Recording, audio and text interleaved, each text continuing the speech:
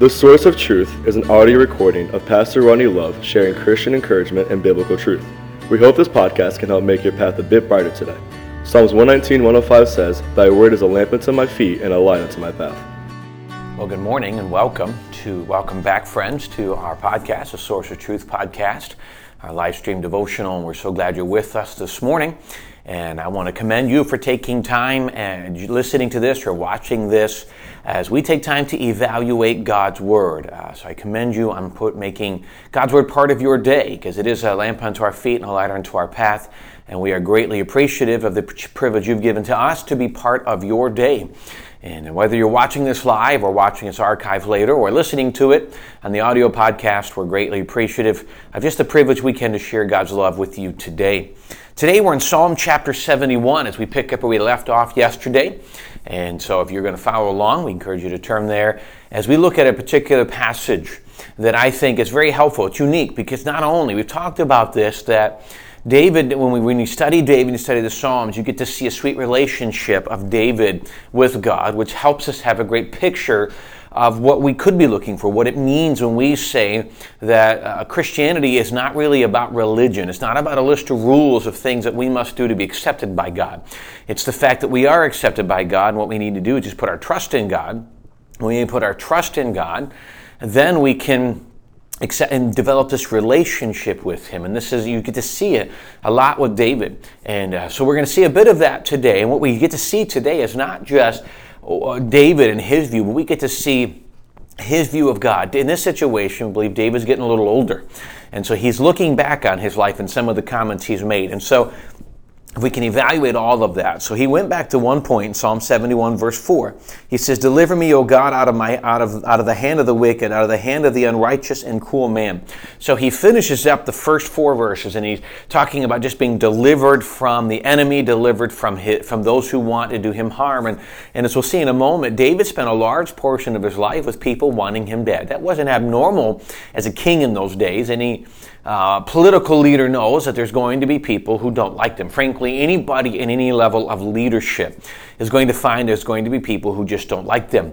Some people just really have a problem with leadership, and some leaders are wrong in what they do in some scenarios. But generally speaking, no matter what, leaders are always going to have some who don't like them. And if you are not necessarily a leader, but you might be a leader, but a follower of Jesus, you're going to find people who don't like your belief. We talked about that yesterday. You're going to find people who struggle with who you are and your belief system. Please remember, it's Jesus they're persecuting, not you, although we're the ones taking the brunt of it in some occasions. But in our circumstances, things like that, he's begging God to deliver. And so what he does is he goes the next four verses, and he kind of says, as I look back on my life, I can see some things, and then we'll end it with him praising him because of this. So what we're going to do is we're going to look at this premise. You ever look back on the way things turned out and realize things didn't always they look different when you look back? You know, we've heard the phrase growing up, hindsight's 20/20. When you look back on things, okay, you know, if I'd known, you know, I would have done it differently if I've seen this. Someone asked me years ago, now that you look back, would you have done something differently? And I've said this before, and I think we have to look, I think all of us, when we're at the other end and now we know all the information, if we look back, yeah, we'd do it differently because we now have information we didn't have the first time. So hopefully we would have done some things differently. But you do look back. You look back on life and say, I didn't see this. Sometimes you didn't see somebody who was really an encouragement to you and helped you, that ministered to you and helped you to be where you are. But really what we're saying here is we're saying we look back, and when you look back on your life, is what we're going to see David talk about in a second. When you look back on your life, generally, if you put your trust in Jesus, you're a Christian, you're walking with Jesus, you're growing in Him through sanctification. When you look back, you're going to see God's handprint all over your life.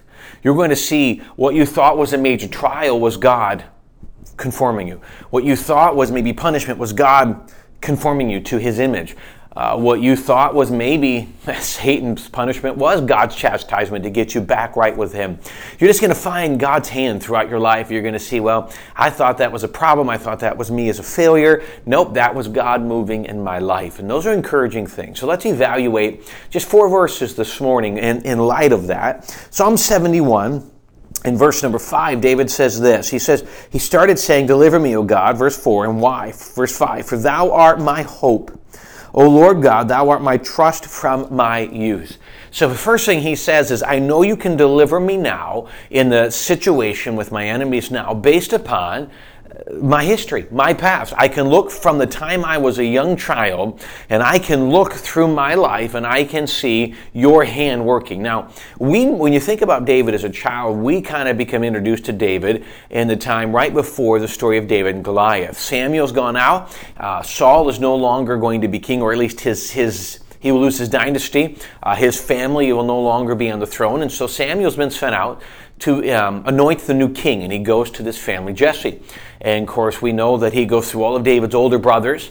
And that's where David said, you man look on the outward appearance, I look on the heart. And so Samuel says, you have one other son. And they go to the youngest son who was tending the sheep, the lowest of the family. And David comes, and this is the one that Samuel anoints. David is now the new king. So the first time we see him, we begin to realize this is something great. God's got his hand upon this young man's life. And so David can look back and say, even from as a child, when I was just tending sheep, I watched you do things in my life. And then, he took on a lion and a bear, and God protected him. Then he faced Goliath, and God protected him. And so then he was running from Saul. Then he was running from his own son, and then running from his enemies. And so through his life, there has been people in circumstances where people, and often Satan, are trying to destroy his anointed. And he said, through all of that, I've seen your hand. From I was young, you have been the one that has protected me, that has guided me, that has been, as he put in this verse, my hope.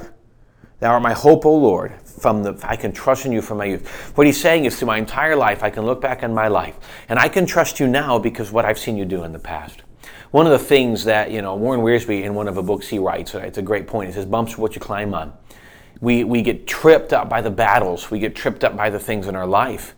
But yet those things that are rough circumstances might be the things that helps us to grow and to get further into what God is having us to do in our lives.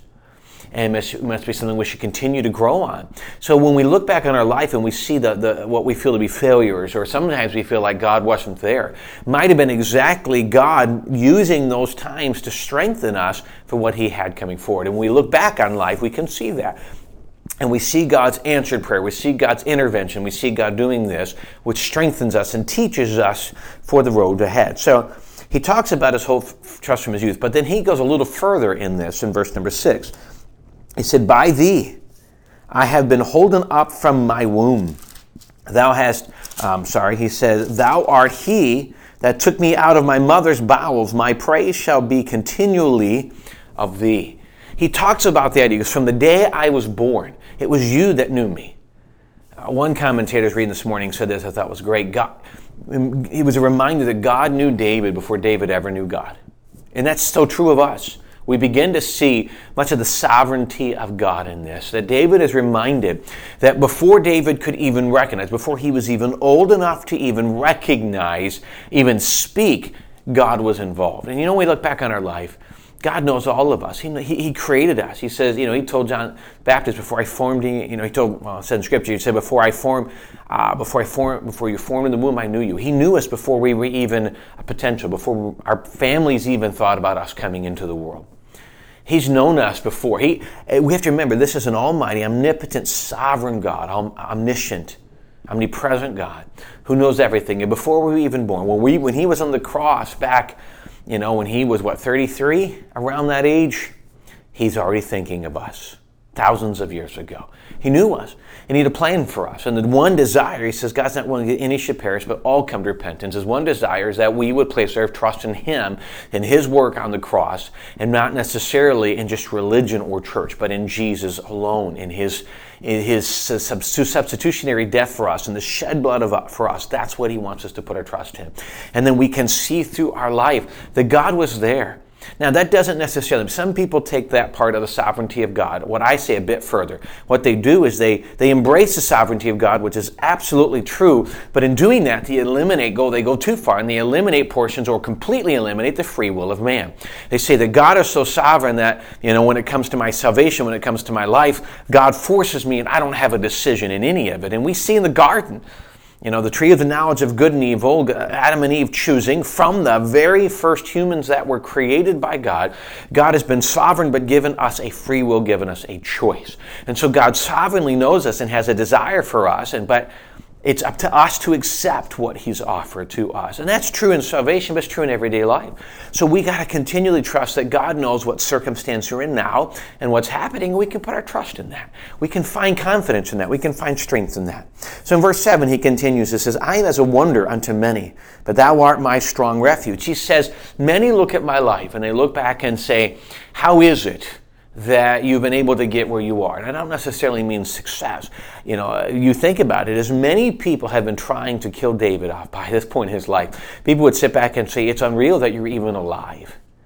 That you have gone from a nobody back in the sheep with all of these older brothers who are older, bigger, better in military men. All of them, humanly speaking, should have been in the position that David was. And yet David was the one that God used throughout his time. That was part of Jesus' lineage.